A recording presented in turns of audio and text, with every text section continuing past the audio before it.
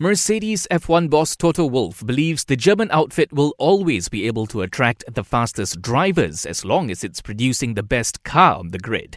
As testing for the new Formula One season starts next week, Wolff is in the process of opening contract negotiations with driver Lewis Hamilton to keep the six-time world champion at the team beyond his current contract, which expires at the end of the year.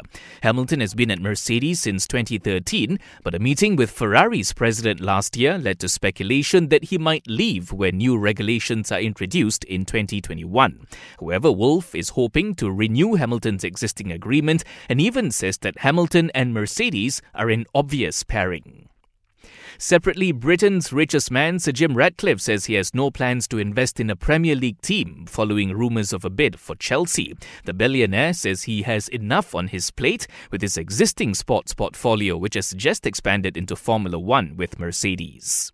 And the English FA will soon contact Tottenham's Dele Alli about a social media post in which he appeared to joke about the ongoing coronavirus epidemic. It'll see if the midfielder had breached any guidelines around media comments and social media posts when he took the video.